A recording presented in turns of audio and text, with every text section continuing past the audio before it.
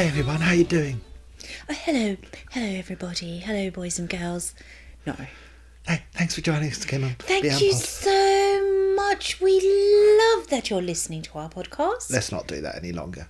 Hi everyone, we're back with week 2 of our Afraid of Sunlight retrospective. Afraid of sunlight.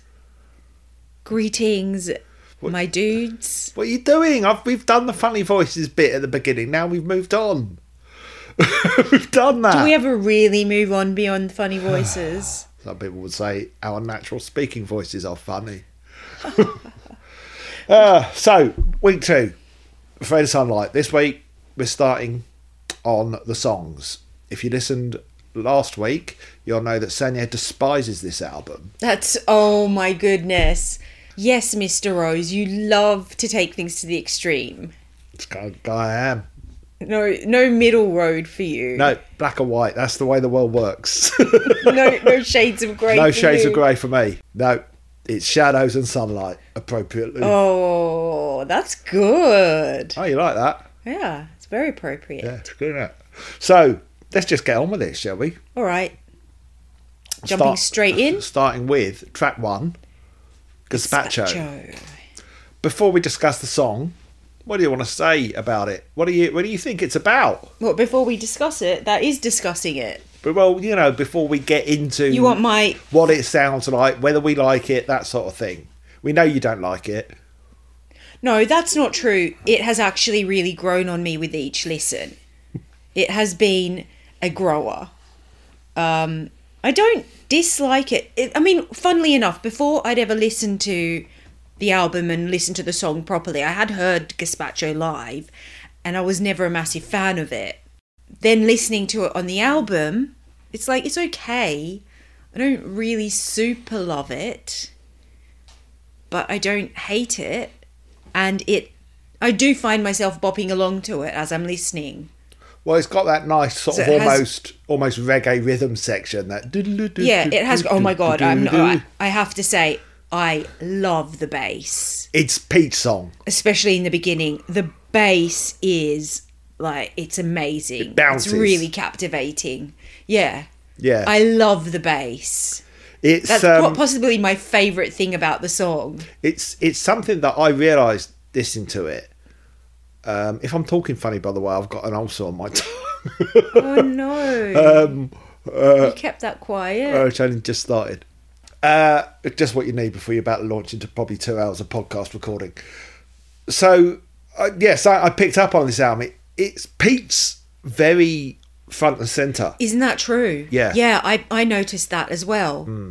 Because there was another song, I can't remember which one. Cannibal Surf Baby, he's really prominent. That's it. Yeah. Yeah, he's really going for it. And you can really appreciate how skilled he is. Oh my God, he's amazing. And I'm glad they've done that, because I feel that sometimes it's easy to lose the bass. Yeah, but he plays the bass like a guitar sometimes. Yeah.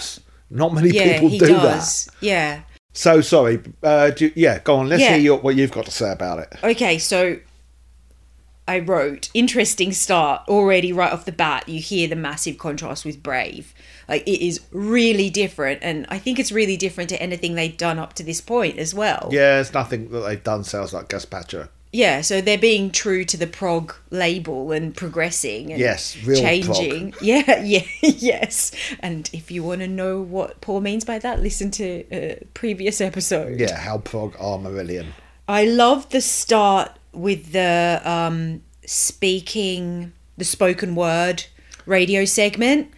And then it you know sounded who that like is meant to be. Wait, I just want to guess what, because I thought it sounds like it's a boxing match or something, and I thought that was clever foreshadowing to what the song might be about. Right. Do you want to tell me who it's meant to be? Well, there's the boxing match. Yeah. But there's also the voice. Oh, then it pulls out to the cosmic bit. Yeah, do you know who that it's meant to be? No. Well, it's meant to be John Lennon. Is it? Yeah. It's a John Lennon, I don't know if it's a direct quote, but it isn't actually John Lennon, probably because it would have bankrupted them if they had actually got a soundbite from John Lennon. So it's the actor Bernard Hill, who some may know from Boys in the Black stuff. Some of you may know as the captain in Titanic. He played John Lennon apparently in a film about him. Oh. So it's taken from that. So it wasn't done specifically for No, the no. album. It was a soundbite that was used from somewhere else. Oh, that's interesting. Okay. Oh, but the words are taken from a interview with John Lennon. Sorry, wrote that in my notes. Should have Consulted. that. Which I believe I got that fact from Fraser Marshall's explanation of song elements website. And yes. And the if you exact want to know passage. more about Fraser Marshall, listen to our episode 2 weeks ago Yes, well done. about the web. I can't remember the title of the episode. Yeah, so I was wondering if the song is based on a true story and it's about like some huge icon, like either Hollywood or music, or since you decided to mention Mike Tyson in the previous episode, maybe sports, who then this icon has been so overwhelmed by their celebrity status and lifestyle that, as H says in the lyrics, you took a dive and swallowed all you could. Did you drink too much too soon? And they end up committing a crime of passion against their wife and then escaping onto the road. It's the repercussions of fame, like the psychological repercussions. So things like loneliness, like does the ocean hear you cry? They say the king is losing his grip again. So, maybe losing mental stability. But they say you're bulletproof. They say you feel no pain. It seems the hero is misunderstood again. So this is my guess, and this is me reaching. Up until this point, the protagonist of the song has been portrayed as being beyond reproach. Like he can get away with anything, do what he wants to do, go mad, doesn't matter, the public always forgive him. He gets away with it. But maybe this time in this song he's pushed it too far and he has to run away. The sense I got from listening to it was I was wondering if there was a part of H that wishes he could do the same. Run away. Yeah. That it was getting too much for him. Maybe he took a dive from the moon and swallowed too much too soon, and he was feeling it was affecting his personal relationships, and he wished that he could just take his love and run away. Oh, I love the crescendo of the music in the last verse. That's more of the musical side. And then I wanted to mention 2 things. So one, how clever it was when H said, now the ring is just a band of gold. It was like, it was so, it conveyed so much emotion about the situation, like how our relationship with a physical object can change because of a traumatic experience. So it was like all the deeper significance had been stripped away from the wedding ring, and it had just kind of like it had been left like just a husk or a shell, maybe a bit like the protagonist of the song had been left like a husk or a shell at the end. I think as well that in there, because it opens with boxing match. Yes. Boxing ring. And then you have the fight in the song between the husband and wife.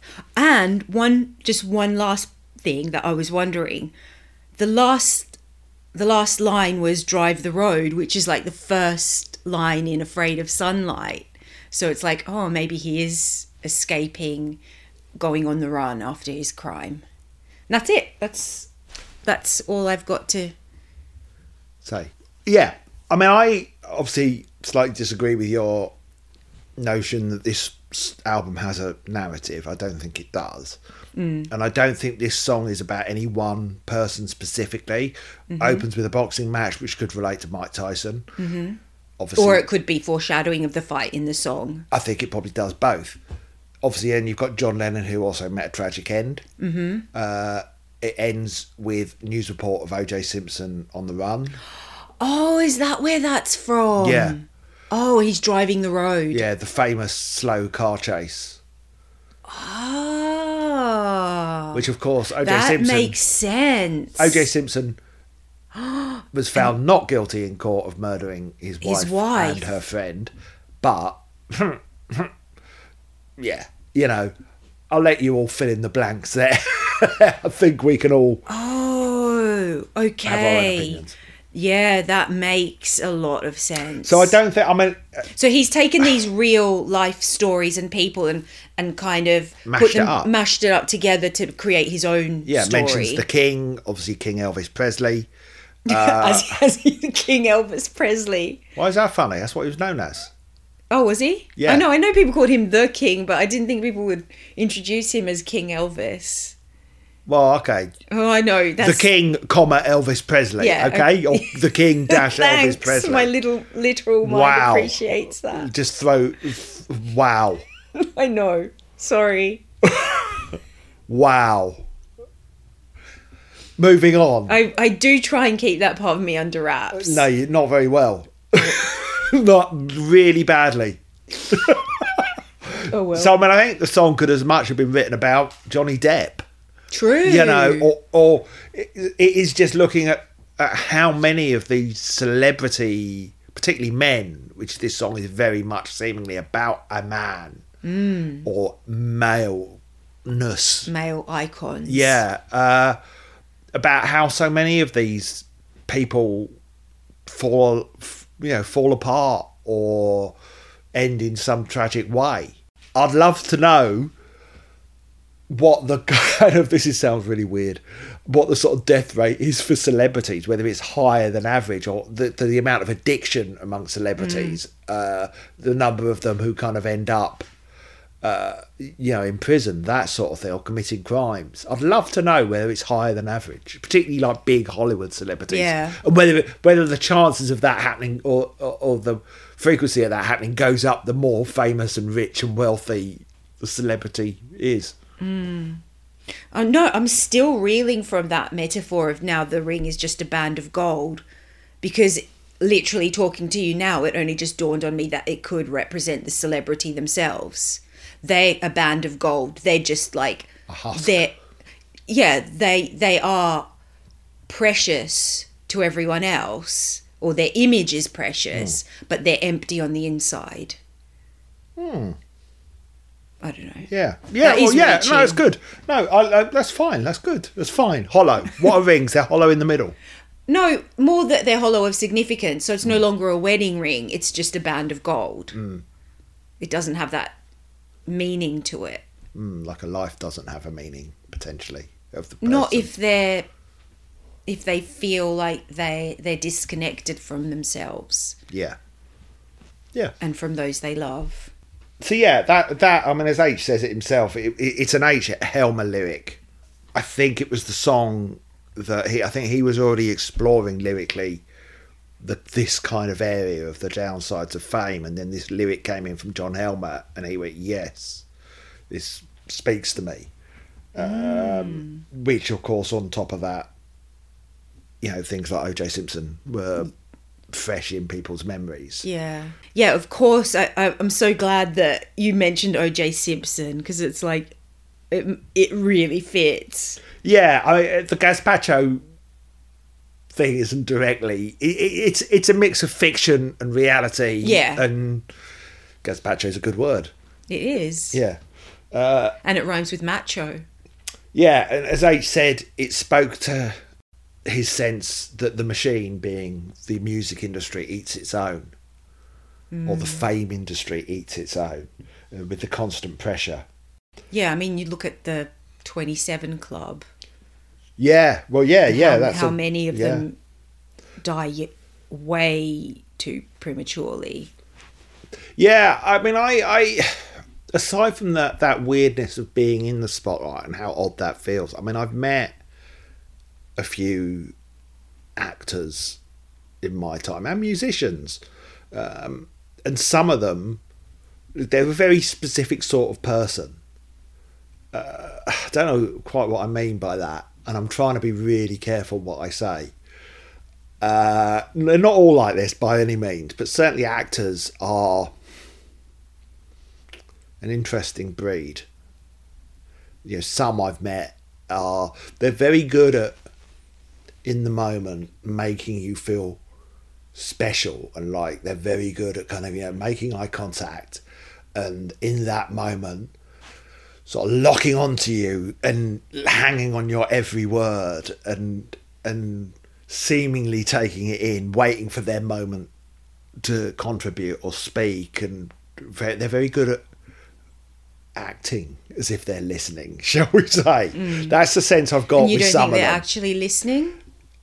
and yet there's nothing behind the eyes sometimes. Ah, I see. Not always, not with all of them. I do know some actors who are what I would class as relatively normal. Grounded.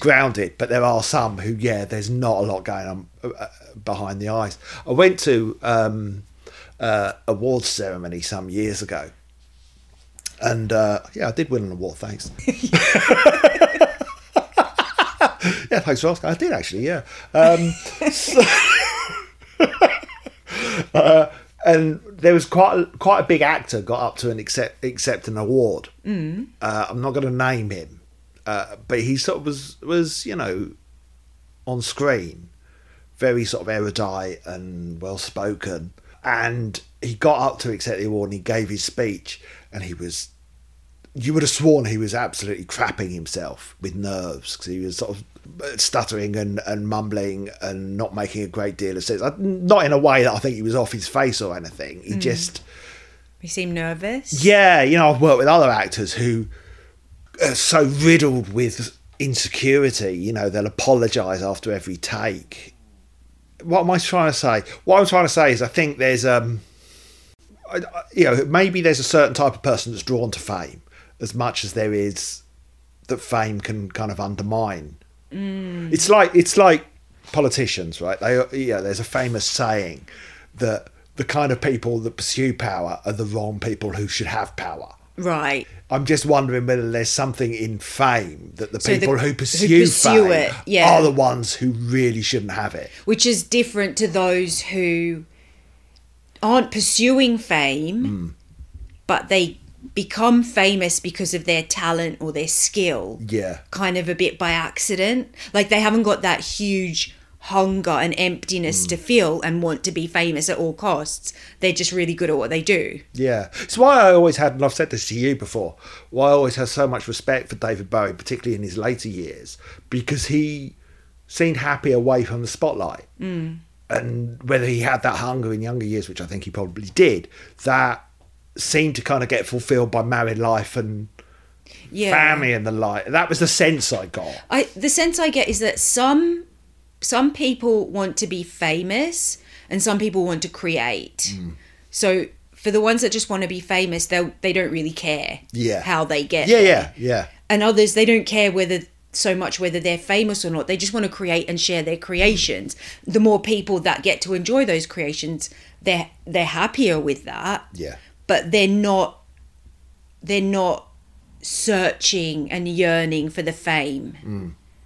So I guess David Bowie's like that. And I know this is so getting off topic. No, we it's watched not. the Billie Eilish documentary. It's perfectly on topic. The other week. An album about fame. And I got that sense from her. I know she's really young. She's only 19. But from her, I just got this grounded feeling that she didn't want to... and I could be so wrong. This is how she was portrayed in the documentary. She wants to create. Yeah. She wants her videos. She wants to direct her videos because she wants creative control. She wants to express herself in an artistic way. Yeah. And the fame happened because of that. Yeah. And it wasn't like, I want to go on a reality show or something, or I'll just sing any old stuff. But she's quite anti-drugs, isn't she? And apparently. Oh, is she? Yeah. Which is why I'm sort of curious about the kinds of people that are drawn to fame. That they're trying to... Some people are trying to fill that hole in themselves, which when fame isn't enough, well, then there's alcohol and drugs and yes, because also when the spotlight is turned off, you're left with that emptiness. Yeah. So that was, I guess, my train of thought was. Oh my God! Sorry, I have to share this. So I just had this vision, like if you come to fame with a hollowness inside you, which is like a dark hole, right? The spotlight is a light that fills that hole. Oh. But then once... Does that sound rude? No. But once... well, now that you've said it... Now that you have said it... I thought that's why it does. But then once that spotlight is off them, they're left with that emptiness again. Yeah. Whereas someone who comes to fame, they're already filled with their creative fire burning. They haven't got a hole. It's full of that... It's full of that creative fire. They haven't got that emptiness. It's full of that creative fire, right? When the spotlight shines on them, it just highlights it. When the spotlight is off them, they're still full. Well, it was Marillion who wrote a song called Nothing Fills the Hole. Seriously? Yeah. Interesting. On a What later album's album, that? Oh. Happiness is the Road. I wanted it till I got it. Wow. Interesting. Yeah, so anyway, that is my rambling around the theme of the album, and I just wonder where H falls on that spectrum of needing fame And he might fame. have he might have moved his position on that spectrum. I've certainly felt that in recent years. I think he enjoys being in Marillion more than perhaps he did back then. Whereas it was very clear in interviews in the past that being on top of the pops, being famous, being acknowledged, selling loads of records mattered to him. That was very clear. And yet in recent years, it's more like, I want to play the Albert Hall. Can we play the Albert Hall? Let's play the Albert Hall. What a great experience. And appreciating like the Marillion weekends and the fans in a different way to how he perhaps did in the past. And maybe this is why he was so struggling with the notion of being in a band and being famous and what it did, because he wasn't ready yet. He was still in had that emptiness. I'm speculating. I don't know. Yes, this is all speculation. This is all core speculation, but something drove him to write this album. But not only that, this isn't the last time he writes about fame and being in the music industry and the downside of that.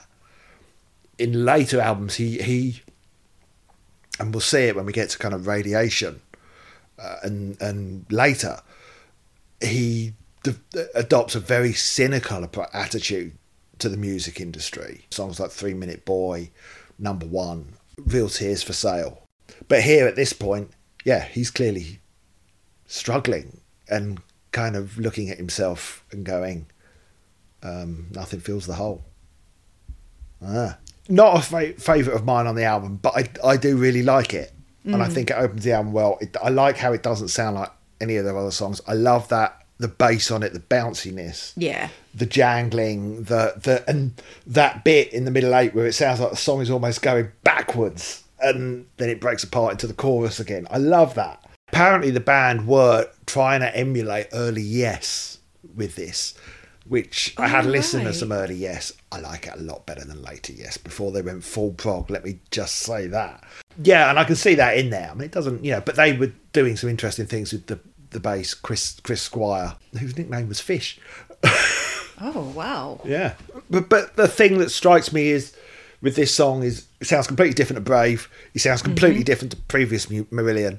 But there's also a sort of looseness to it that speaks of confidence in their ability and their confidence in each other, if you know what I mean. Yeah. Yeah. Yeah. So, wow, we said a lot about around Gazpacho. We did, yes. Pete loves this song because it lets him show off. Well, of course he does. He's like the star of the song. Yeah. I'm not surprised by that. And he does an amazing job. I love this song for the bass.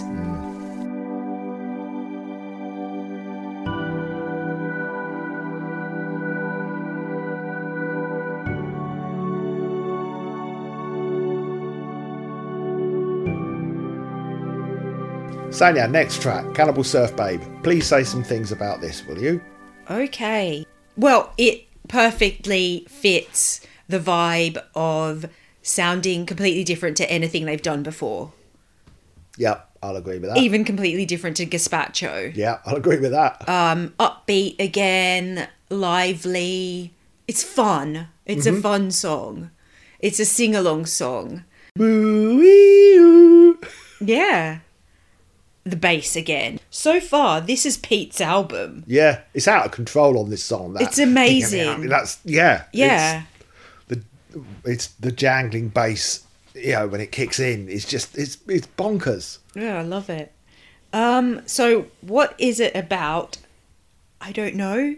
What I've got written here is getting freaky with a surfer babe? Look. Is she high and off her head? Who is Mr. Wilson? I don't know. I've got no idea. You don't know who Mr. Wilson might be? No. Stephen Wilson?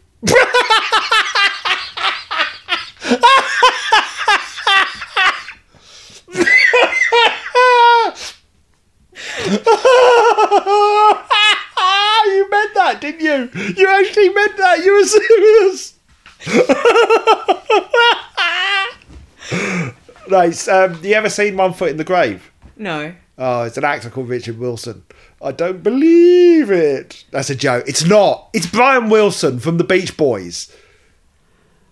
Oh. Another casualty of the music industry. Oh, let me just check the lyrics. The Sandbox. Do you know what the Sandbox? No. Okay. One of his... Mr. Wilson, where's your sandbox and your beard? You still looking for the perfect microwave? Like, that just completely confused me.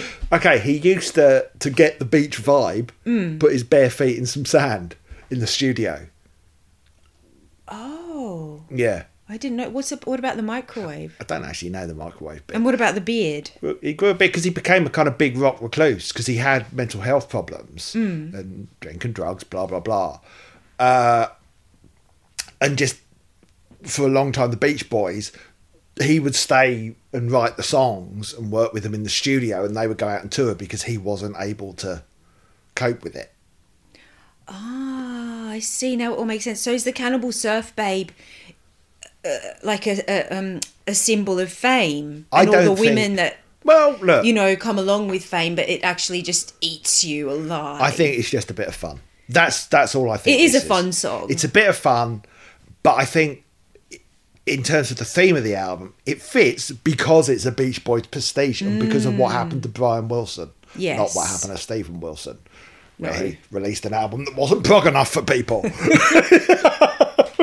Went off the deep end by moving away from prog. How dare he? Dare he? And his yeah. fans ate him alive with their hurtful comments on his Facebook page. Yes, but I think it's a really interesting way to kind of keep in with the theme, not actually addressing it lyrically. It's a Helmer lyric, but kind of thematically, I think that's really clever and stylistically. Yeah. This was a song that I used to play to people as an example of, I used to do the album as a whole, but if I had to pick out one song to kind of go, yeah, Marillion aren't like that, this was the song I used to play to people. Right. Okay. Yeah, because it's for me. Yes, I sometimes struggle with their kind of rockier songs, but what I've discovered is when they're having fun when they do the rock stuff, it sits a lot better with me. And what I'm talking about is songs like Hooks in You, Incommunicado. When the songs are playful, Yes. I love them. Yes. And I will say, I love Cannibal Surf Babe. I love it. It's bloody great. And I know a few people said to me on Twitter, oh, it doesn't fit with the album. I think it does. That's what I think. It's so different from the rest of the album, but I think it absolutely fits. Not only in terms of that theme, but just somehow musically it does. Yeah. It comes in the right place. Yes, and it's carrying on with that upbeat vibe. Yeah. I have to confess, it's not one of my favourite songs. I can tell that. I know that. You knew that already. Yeah. But the annoying... Would you want to know what's really annoying about this? Mm-hmm. Out of the whole album, the song that got stuck in my head the most was Cannibal Surf Babe. And I can't listen to it without bopping along to it. So I enjoy listening to it, but at the same time, I don't really love it, and I don't know why. It's weird because now, what are we, nearly 30 years later, 25 years later, something like that, I probably wouldn't play it to people as an example of Marillion. Oh, why do you think that is? Oh, because I just think, back then I think it was more like I wanted to shock people because it was so different. And so different to kind of Kaylee or different to what they perceived Marillion to be, which was a band writing long prog epics about fairies and elves. So why wouldn't you share it now, currently, with people? Don't know, don't care. I don't know. I think they've just written other songs that I think I would probably play as better examples. What would you use these days? I don't know. Put me on the spot there. Yeah. Well, Invisible Man tends to be it. Oh, that's interesting. Yeah. It's an interesting choice. Is it? Yeah. Why? Because as an introduction, it's a slower song and it's quite deep. I wouldn't say it's slow all the way through. I don't know if Invisible Man would be an instant grab. No, it's not. But here's my thing. I've changed, you see, in the last 25 years. Miracle, I know. But now I kind of think, if you don't like Invisible Man, there's no hope for you. You might as well forget it. Oh, that's a fair comment. Yeah. That is a fair comment. If you don't like Invisible Man, arguably Marillion's best song, you know what? You're a lost cause. So, you know, if you listen to that... You're a lost cause. Yeah, if you listen to that and you go, it's not for me, or you're only prepared to listen to it once because, it's a bit long, well, stuff you. Fine, you don't deserve Marillion. Wow. So, yeah, I Okay. used to... look, do I think it's Marillion's best song? No, of course not. But it's a nice, fun... I think it's a fun. great one to play live. It's in the same way I like Hooks in You live. Yeah. And if I hear Hooks in You, it will put a smile on my face. Yeah. This is the same. It puts a smile on my face. It's silly. It's the closest Marillion have come in my mind. Watch myself to writing kind of a cool song because it's like it's Psycho Beach Boys. You know, it's kind of acid rock Beach Boys, punky. Yeah, I think it's anyway. Yeah. But, you know, that's fine. You don't like it. No, I never said I didn't like it. I do like it. I don't love it. It's got a theremin in there. Oh yeah, I do like it. I just don't love it, and that's an illogical thing. That's something how that can- you can't. How can you not love a song with theremin in it? I like it. So how did you know that I didn't love it? I know my wife. No, I need to know. I just know. I just know what you like and what you don't like. Just as I know that you love Beautiful, the next track. I do. Yeah. And on that note, This was a single, remember? yes. Interesting video. I don't know if I've seen the video. I'll play it to you at some point. H is wearing a pair of gold trousers and he has his top off for the whole video. Running around hugging people with a pair of angel wings on. Oh yeah, I don't think I've seen that. Yeah, it's almost classy. What do you mean almost? Well, Marillion never been known for their decent videos, but as their videos go, it's not bad. I praise and- from you, Mr. Rose. Well, yeah, and it's, you know, if you're partial to seeing a topless H, that's your video. So, Beautiful, I think, is iconic Marillion. Yeah, I don't even care how often this is played or how often I hear it. I'm happy to just hear it over and over again because it is beautiful. I love the music, I love the tune, but it has left me with some questions.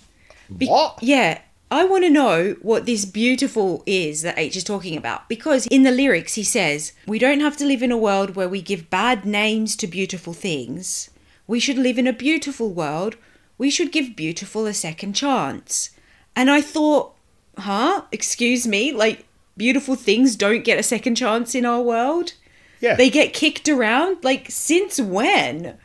I thought that the whole way our society works is that beautiful people and things are given an advantage over the Yeah, but he's less. doing two things there. What's he doing? He's saying everyone is beautiful regardless of what they look like. That beauty is more than skin deep.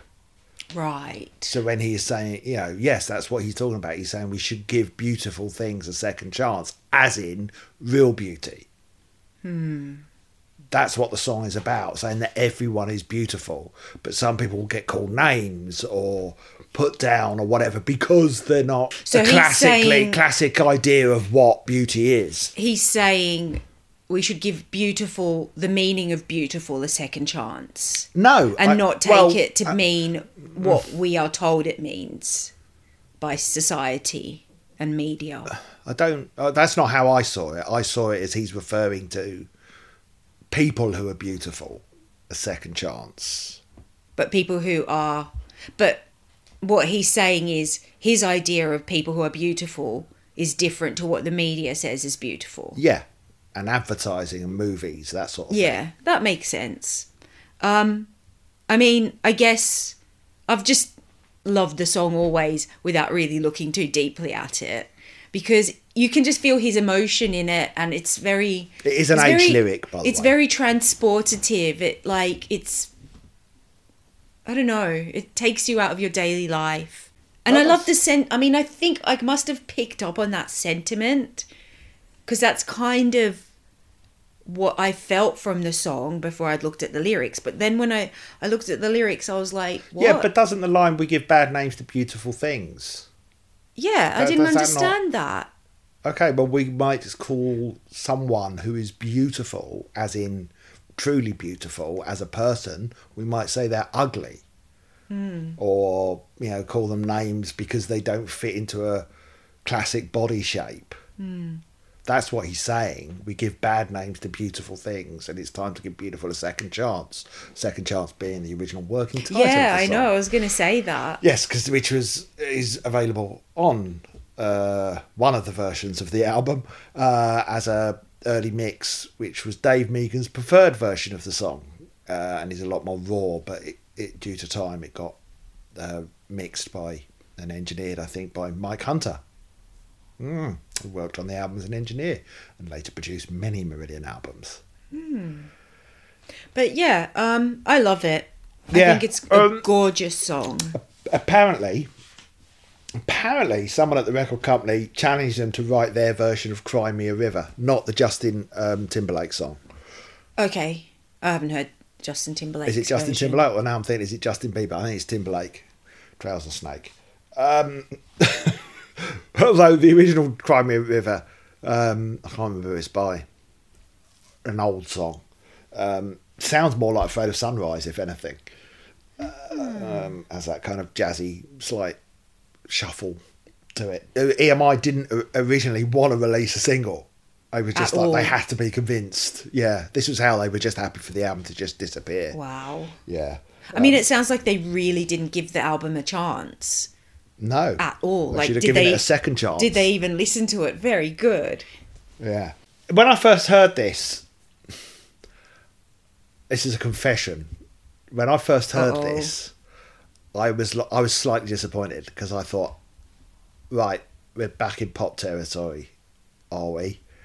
And I thought, oh great, we're going to have another album of Holidays in Eden type songs.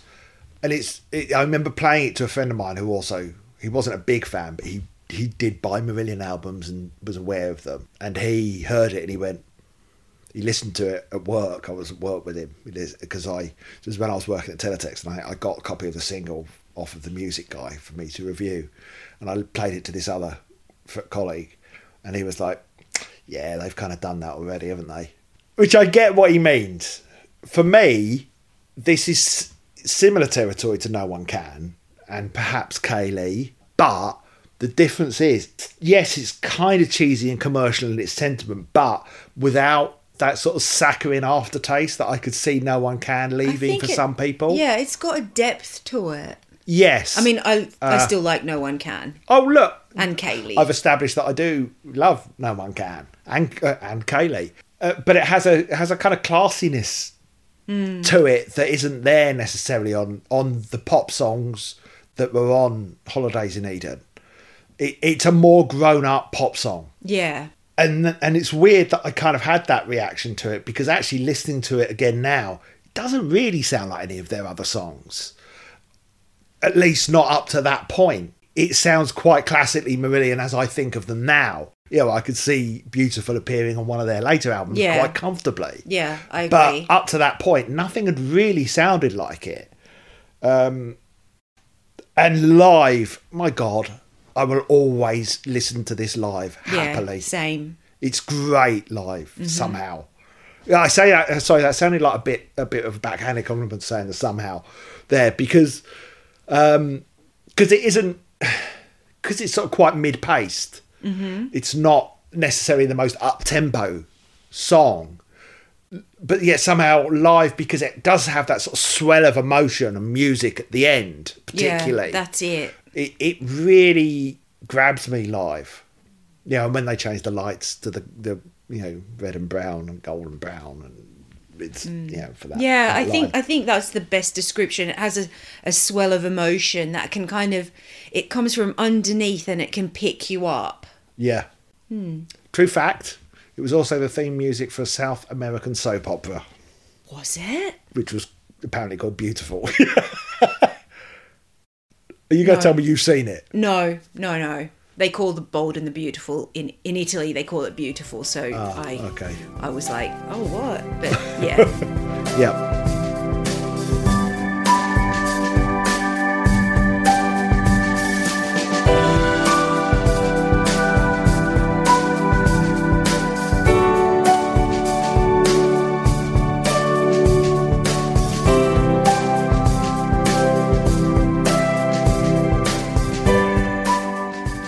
Next track, Afraid of Sunrise, a Hogarth Helmer lyric. Is it? Yes, that got split across 2 songs. Ah, that makes sense. Gee, I wonder what the second part of the song could be. Well, what happened was they had 1 set of lyrics and 2 bits of music. And they were like, oh, we've got to get rid of one of them. But Dave Meegan was like, no, don't. Just kept both. I like that they've kept both. Yeah, me too. And split them up so they're not one after the other. And given them a similar name. Yeah, I love that. Afraid of Sunrise, Afraid of Sunlight. Ah. This is one of my favourites on the album, You or said that another one of my last week. favourites. The start. Oh my goodness. That dreamy, chilled, mellow start. Oh, it is sublime. I love the little touch of maracas in there. I really, really felt like I was driving through the desert listening to this. What's interesting, here's a little fact from the sleeve notes. Apparently while H was singing this, there was 6 inches of snow outside. But yeah, that's exactly what it sounds like. Like it's... Which I always liken this album to... the Joshua Tree by U2, which had a similar sort of American desert feel to it. Yes. And that's definitely here in this song. Yeah, Which also, it interestingly, is. Dave Meegan worked on the Joshua Tree. Did he? Yeah. Oh, there. A curious bit of info there. Yeah, so this song continues my story that I've made up about the album. And for me, it's the continuation of what happens after Gazpacho. So, dressed in black, no turning back. Something terrible has happened. And the protagonist, the icon, is on the run because he's done something terrible. And he's leaving a dark situation. And he can't go back. Okay, you might need to cut this bit out. Fingers in Desire's crack. I was just like, H, like... Or John Helmer. Or John Helmer, hello.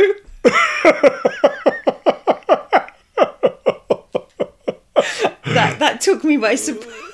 Do you know what's weird? Like, what? What's weird is my mind automatically goes to double entendres. And it didn't there. It didn't there. And, and then Wow. there's you talking about the holes earlier. So we've gone full Sanya in a Carry On film this week. It's not me. I didn't write the lyrics. Well, How did you interpret that line? I don't know. Yeah, it's a bit hard to... I always saw like a cracked asphalt. Oh, beautiful. Yeah, so I thought that the guy from the first song has run away with someone and they're on the road and they are hiding. They don't want to be seen. They're afraid of sunlight. They can't be out in the open together. Yeah, so that's all I've got so far. And I love the flute sounds I wrote.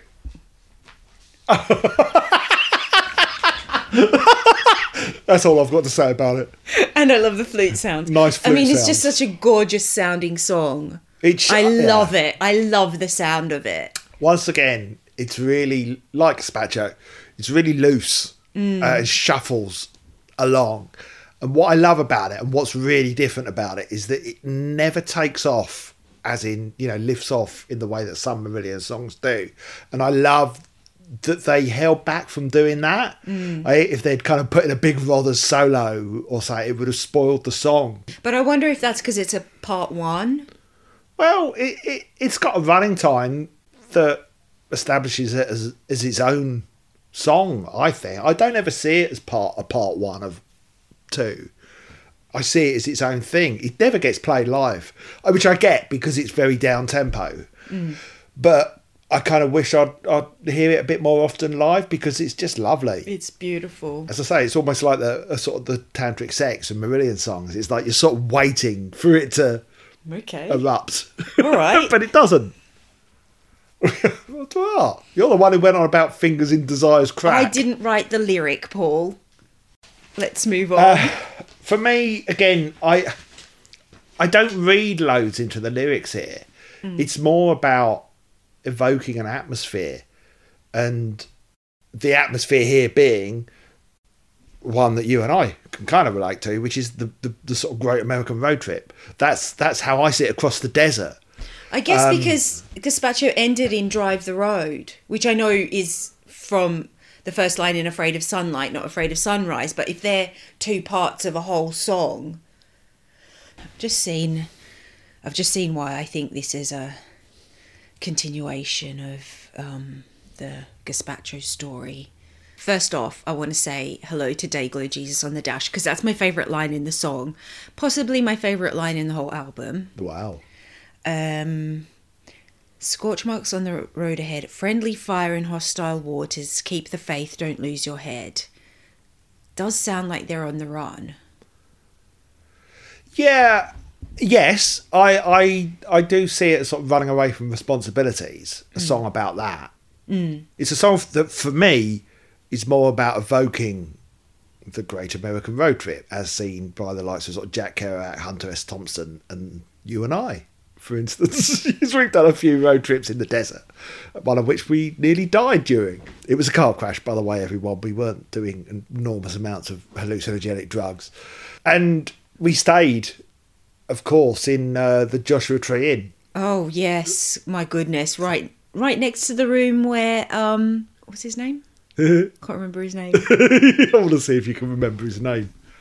Gram Parsons. Right next to the room where Gram Parsons died. Yeah, well, that night we heard some strange sounds, didn't we, coming from that room? Yeah. Sanya- I slept with headphones on all night because I didn't want to hear a ghost. Apparently his room's really, really haunted. Yeah, and we visited the rock, Cat Rock, where his body was cremated by his friends after they stole it from the airport. Yeah, that was so cool. It was very cool. We went and sat on Cat Rock and listened to that idiot in the car park. You'll never forget I'll never him. forget that idiot. Hi, my name's Adam. What's your name? You here to look at the stars? Oh, yeah, you here to look at the stars. My name's Adam. What's your name? Yeah, it's like, mate, we're trying to soak in the trying ambience. to look at the stars. Yeah. Anyway, and then that night we heard the ghost of Gram Parsons vomiting in the room next door while playing Gram Parsons music. That was a bit spooky. Spooky for you. I had headphones in and refused to open my eyes. I did get up and go to the loo briefly before you, and I heard a lot of commotion in that room. Yeah. I didn't hear any vomiting. I heard the vomiting. But there was a lot of commotion in there. So, but this is what the song for me evokes: are those people who do find a certain sort of escape and solace in the desert. You know, the likes of Gram the likes Parsons, of us. the likes of us.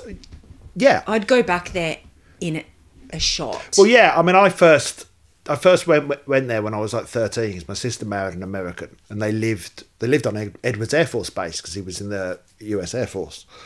And I just fell in love with the desert. I fell in love with the Mojave and the scenery, but the space and the sense of being alone out there. Yeah, the air has a kind of heavy stillness to it. And you know you're miles from anyone, or you can be. And there's just something majestic about it. Yeah, and so I get why people go there to escape. And people go there to get away because it's also probably the worst place, or at least one of the worst places in the world to have a car accident. Because you are quite remote. So where do we pick? Yeah, that was spectacular. We were quite lucky because the ambulance came very quickly, like within 15 minutes, it felt like. We were quite lucky. Well, we were quite lucky in more ways than one. Yes. In that we didn't die, and neither did the other people. No, well, because they had a big truck. So. Yeah, which demolished our car. Broke your collarbone, ruptured your hernia, and ripped off half my hand. But that's by the by. We could have almost been the subject of a Marillion song. We could. So this is, for me, it's a song that evokes that atmosphere again, like Cannibal Surf Babe, in that the lyrics aren't directly telling a story. They're more about painting a picture with the music and the words together. And evoking the theme through that.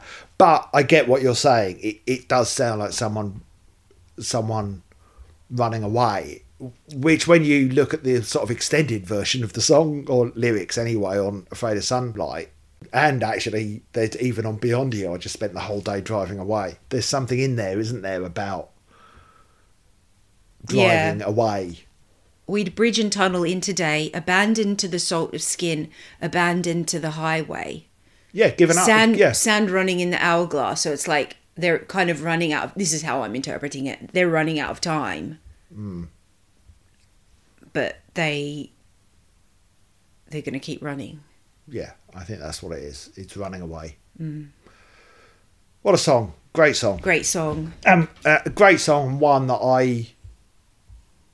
I can, again, I'll say relate to is wrong, but I get the atmosphere that I feel and the it. sentiment. Yeah, I can really but also because we've sort of done it. I think that's why. Yeah. And I don't care if it was written with snow outside the window. I feel like I'm driving through the desert. You can smell the desert in this song. Yes.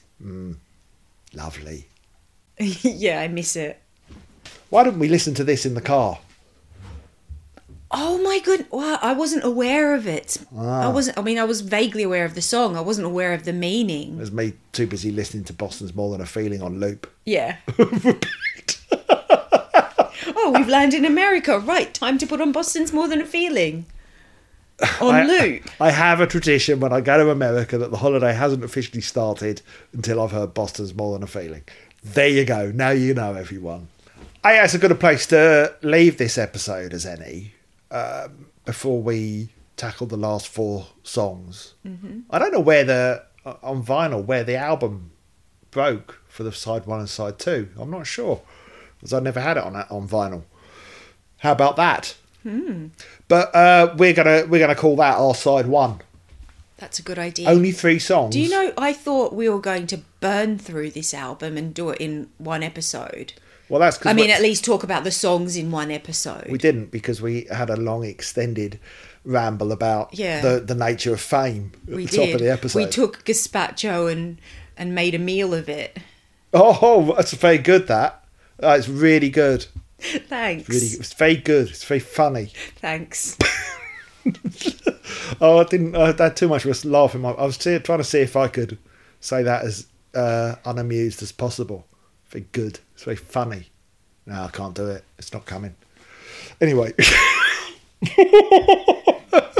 It's weird, wasn't it? It was really weird. So next week, Out of This World. Yes. Afraid of Sunlight. Yes. Beyond You. And King. King of the world. Listeners at home, when King was mentioned, then Sanya rolled her eyes. I didn't roll my eyes. I just lifted my eyebrows. Yeah, I knew what that was. It was a roll of the eyes. Well, and to myself, I thought everyone's favourite. Yeah, I know you all probably love King. Congratulations. That was addressed to all of you, not me. And you. She was disparaging to you. I'm sure you love King as well. Do I? Probably. Find out next week, everyone. If you want to support the podcast, you can do that by subscribing, by telling people about us. You can join my Patreon, patreon.com/MrBiffo, MRBIFFO. Warning, not a great deal about Marillion on there at the moment, but if you want to chuck us £1 every month, given that we're doing this out of the kindness of our hearts as a service to the Marillion community, you can do. Or you can buy my music on Bandcamp, Mr. Biffo. Or you can send us a nice email, beampod@gmail.com. If you want to send us some emails about Afraid of Sunlight, that would be great. Try to keep them relatively concise so that we don't end up doing 15 post-bag episodes again like we did on Brave. And that's it, I think, for this week. More Afraid of Sunlight in the next episode. Tony and I are playing a game of chicken and Sally says bye first. Bye. She loses. Bye.